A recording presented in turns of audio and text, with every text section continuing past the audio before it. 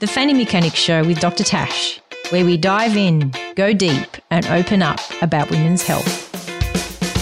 Hello and welcome everyone to the Fanny Mechanics Show. I am your host, Dr. Natasha Andriadis, aka Dr. Tash. And this episode is proudly brought to you by City Fertility, global leaders in fertility and IVF. In this episode, we dive into the topic of the Mediterranean diet. We go deep with dietitian Stefanie Valakas, also known as the dietologist. Stefanie opens up about what the Mediterranean diet is and why it's hailed as the world's healthiest diet from benefiting mental health, heart health, diabetes, and reproduction. Should everyone trying to conceive follow the Mediterranean diet? What kind of fish are consumed as part of this diet? And why is olive oil such a big deal? Why should Australians buy Australian olive oil and avoid imported oils? How does one shop for a Mediterranean-based diet?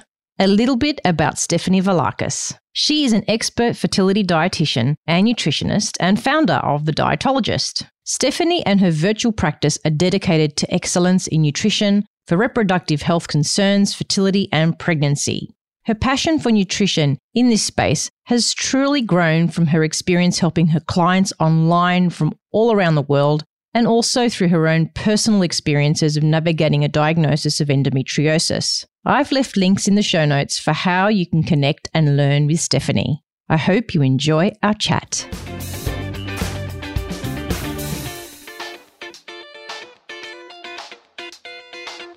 Stefanie Valakas, veteran to the show. Thanks for coming on today. Thanks for having me back. So what's been happening since I last spoke to you, which was last year sometime? What's been happening in your world, Stefanie Valakas?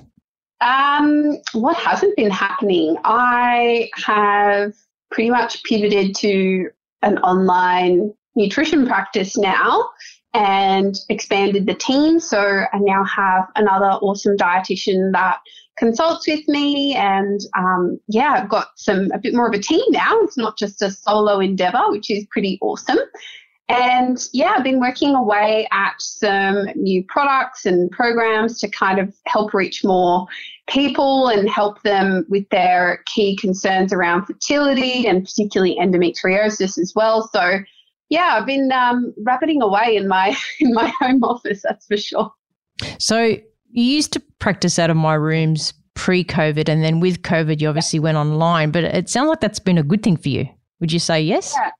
Yeah, absolutely. I think it was a longer term goal for me that I thought at the time, I guess the market, so to speak, wasn't ready for it. People still really felt that connection to face-to-face health services at that time.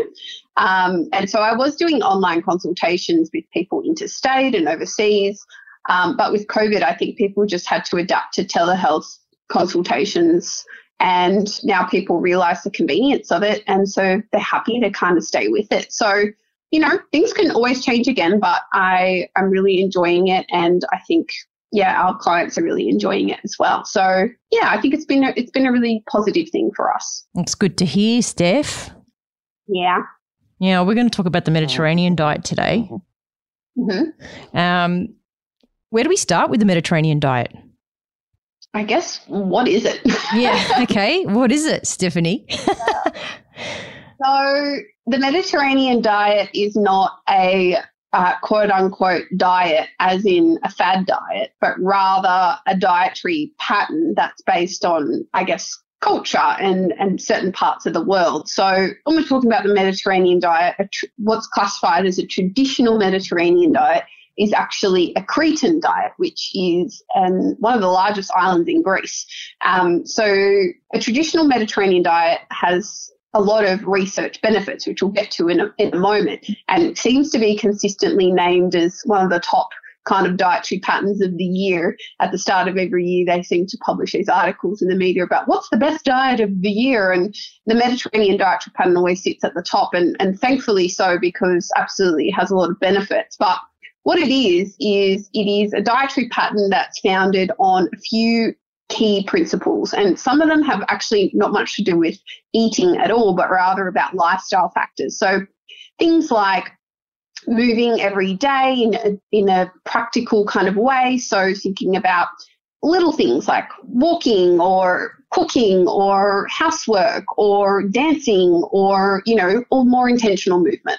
And then eating together, so eating in a social setting, is another kind of core pillar that has really not much to do with diet at all, but has a lot to do with the way that we eat and some of the research benefits, I imagine, around mental health that we're starting to see too. And then from a food perspective, the foundations are a mixture of consuming these kinds of foods daily, which are fruits, vegetables, extra virgin olive oil, herbs and spices, nuts and seeds, and legumes and beans, as well as whole grains. So that's kind of like if you were thinking about the old school kind of food pyramid, all of that goes on the bottom tier. And then you go up a rung and you've kind of got your fish and seafood. So that would be our next most common protein after legumes and beans. And then above that, we've got dairy, eggs, and chicken. And then above that, the tippy top of the pyramid, we've got red meat and sweets or, your desserts. And the two main fluids are water and red wine, which everyone is thrilled to hear about, which is generally recommended to consume in small portions with meals and enjoyed with others kind of thing. So that's kind of a bit of a snapshot of what the Mediterranean diet is and also what it isn't, which it's not a fad diet. It's really a way of life based on some key tenets that we've been able to extract from, certain parts of the world. So you mentioned fruits in there. How much fruit per day? Because some people say, I eat a lot of fruit, but a lot of fruit is not good either, is it? Or I suppose it depends on the kind of fruit as well. Yeah, I mean, absolutely. Too much of anything can cause anybody a problem, no matter how nutritious it is. And so with the Mediterranean diet, we're looking at 2 to 3 fist-sized portions a day, and they typically use that in lieu of dessert. So when we would often reach for some chocolate after dinner, they would actually have fruit. So that's the kind of way that we can utilize fruit in the context of a Mediterranean diet. And what are the more common fruits that will be consumed as part of the Mediterranean diet? I understand that most of it is seasonal and fresh rather than dried or fruit juice. So most of it would be what they have access to at that time. So I imagine things like figs and grapes and melons, probably less so things like the more tropical fruits just because of the climate, but seasonal. It's all about just picking the seasonal because that will give you the most amount of nutrients at that time and also reduces expense and gives you that dietary variety across each season. So, specific types of fruits can vary a lot, but depending on location and season. But if we're just lifting the key principles, I would probably recommend aiming for 2 to 3 kind of fist-sized portions of fruit and try using it in lieu of dessert. So why is it hailed as the world's healthiest diet? As you said, time and time again, this happens. I'm assuming there's a lot of evidence to support this. Yeah, so we see evidence around the Mediterranean diet in lots of different domains. So we've seen it in mental health. So we've shown that it can be more effective than a social support group in managing clinical depression. So that was the SMILES trial that happened in Victoria, which is huge. Quite a pivotal study when it comes to, I guess, revolutionizing the way that we talk about mental health as only, requiring psychological therapy, but also the impact that other things can have on mental health, like diet, and Mediterranean diet seems to be the leader in that space. So that's one. Other things like cognitive decline in our older age, so preventing that or mitigating some of that cognitive decline. We've got lots of data around heart health and heart disease. There's even data around diabetes. And, of course, my interests really lie in the kind of reproductive health space. So there is some research around Mediterranean diets and their benefits for both men and women who are undergoing IVF and how that improves their outcomes when it comes to pregnancy and birth rates. So, there's lots of different facets of looking at the benefits of the Mediterranean diet for a variety of health conditions, but also potentially just from a longevity standpoint as well as the Mediterranean diet and aging and how it can help support healthy aging with that cognitive decline research as well. So I think it's really fascinating. It really covers off some key kind of systems almost in terms of mental health and brain function, and then you've kind of got your heart health and metabolic health, and then you've got your reproductive health. So yeah, I think there's a lot of different angles that has evidence that shows that the Mediterranean dietary pattern is beneficial. So do you think everyone who's trying to conceive should follow a Mediterranean diet? I think it's a really good place to start. But there are going to be things that we're going to need to kind of tweak depending on, of course, your unique situation and what's going on for you and what's practical for you. But I think it's a really nice foundation to help people kind of just recalibrate and get a feel for, what should we kind of be aligning ourselves to. Basically, a big variety of plants focusing on healthy unsaturated fats, having lots of antioxidants in your diet in the form of fruit and vegetables and herbs and spices, focusing on fish and seafood, which we know is a great source of omega-3s, and that seems to be beneficial for conception as well.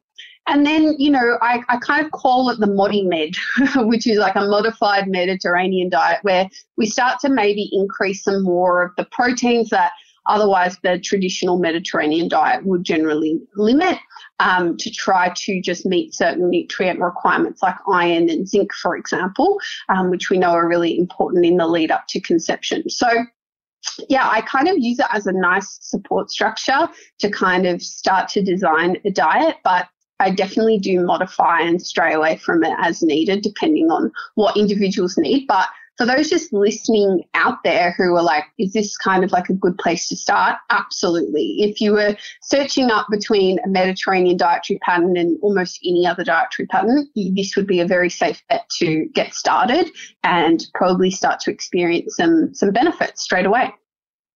So you mentioned earlier fish. Can you tell us more about what types of fish? Because obviously the bigger the fish, the more the mercury maybe. So maybe we should be focusing on smaller fish, and this is more important for women who are trying to conceive. Can you talk more on that? Yeah, absolutely. So fish intake in general, fish and seafood has been positively associated with a reduced time to conception.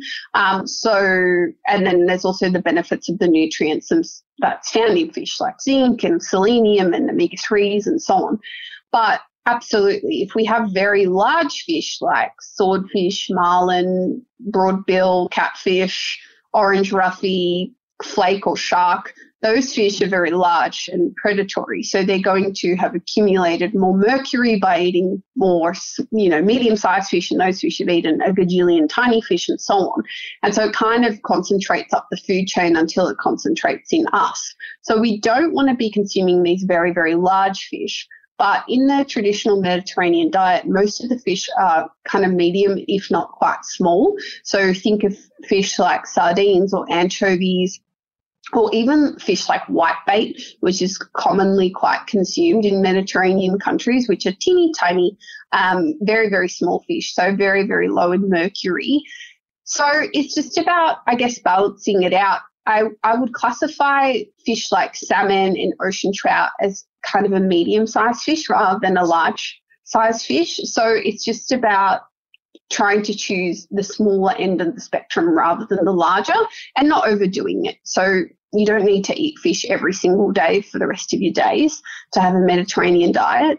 And also there's benefits to incorporating other types of seafood like prawns or shellfish or calamari or octopus. Like all of those varieties of seafood have benefits too. Oysters, great source of zinc, for example. So it's not just about fish and fish only. Yes, that's great, but also other kinds of seafood also have benefit too.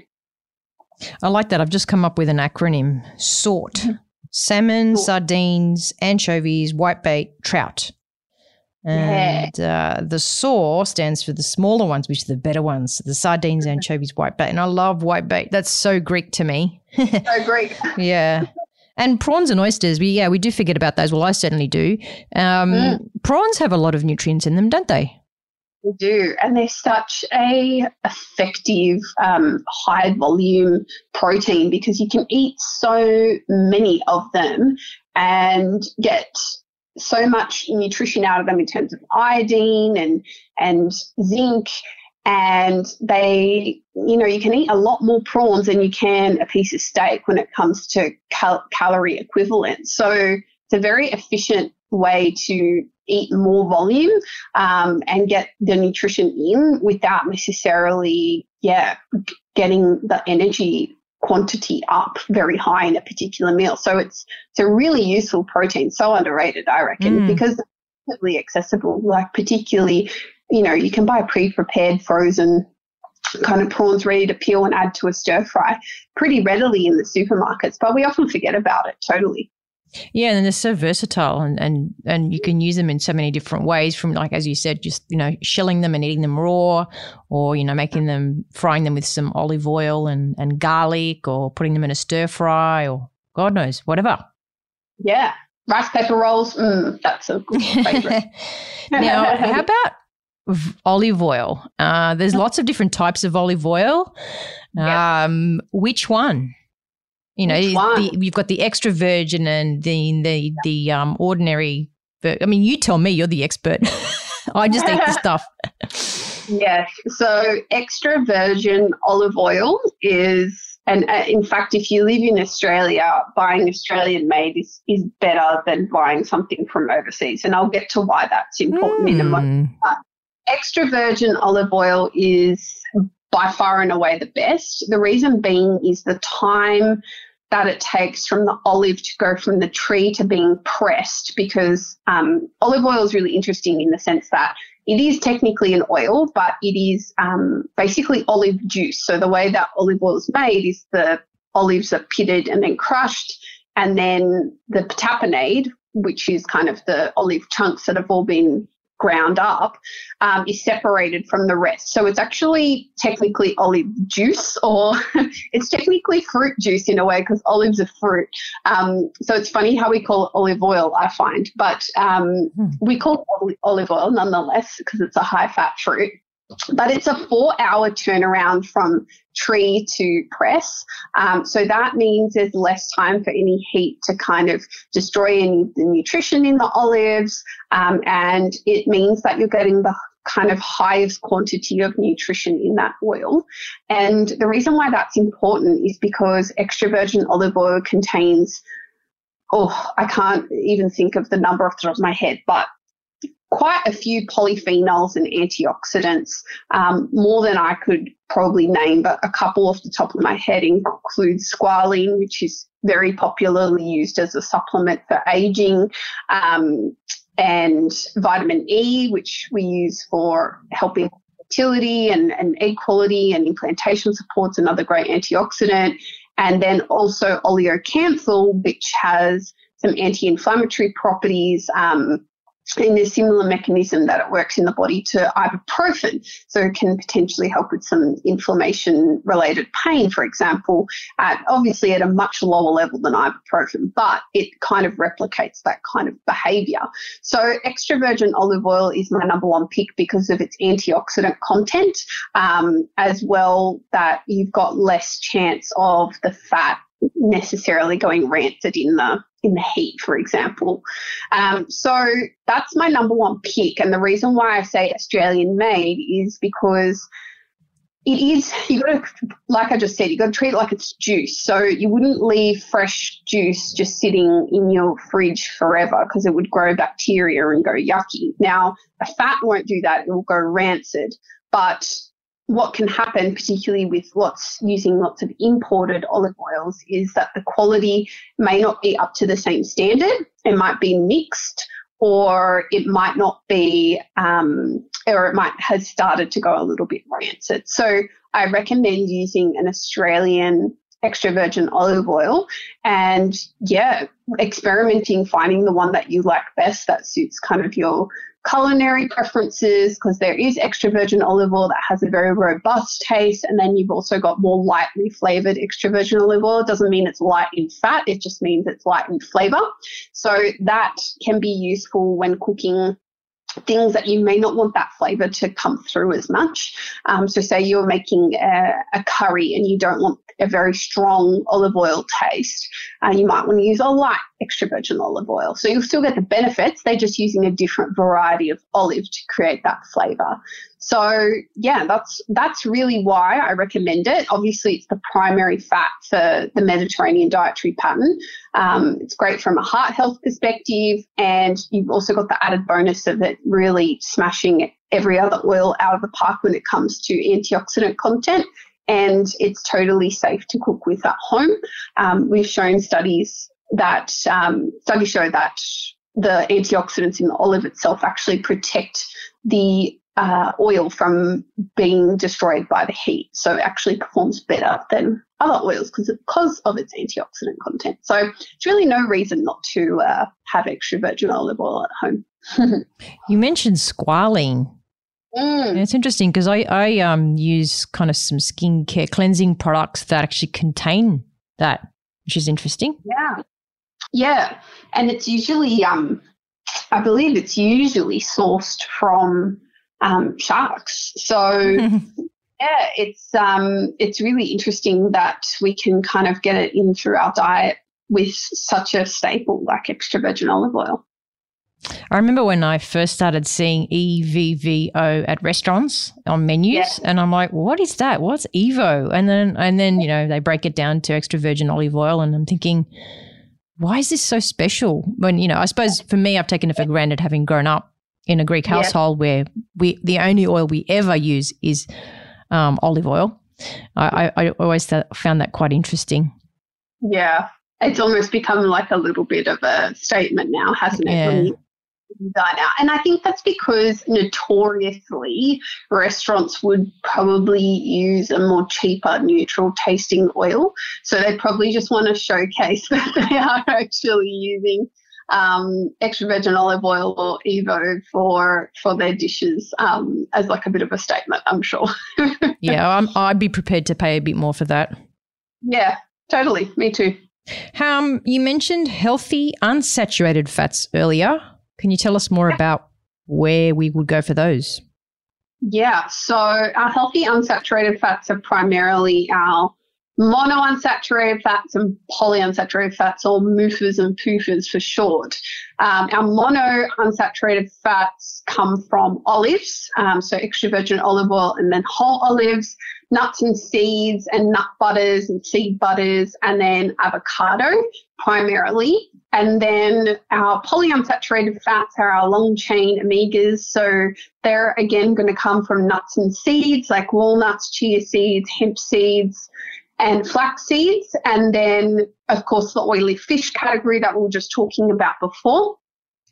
So those are our kind of class of healthy unsaturated fats that we want to try and focus on.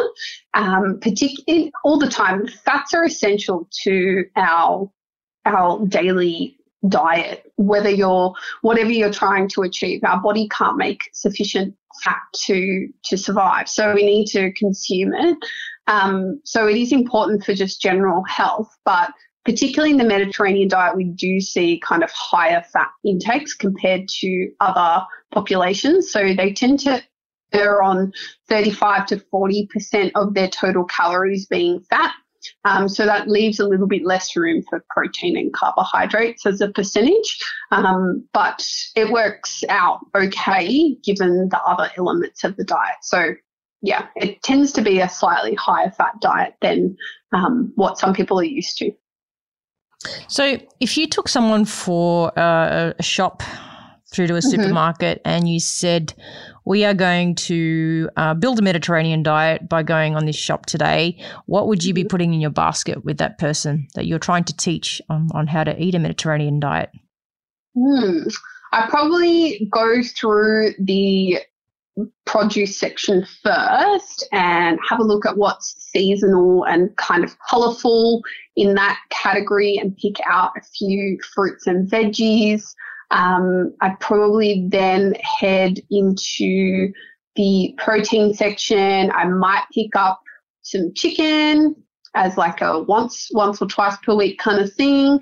And then I would probably have a look at the grains, pick a nice whole grain kind of sourdough bread, or maybe a rye bread or something like that.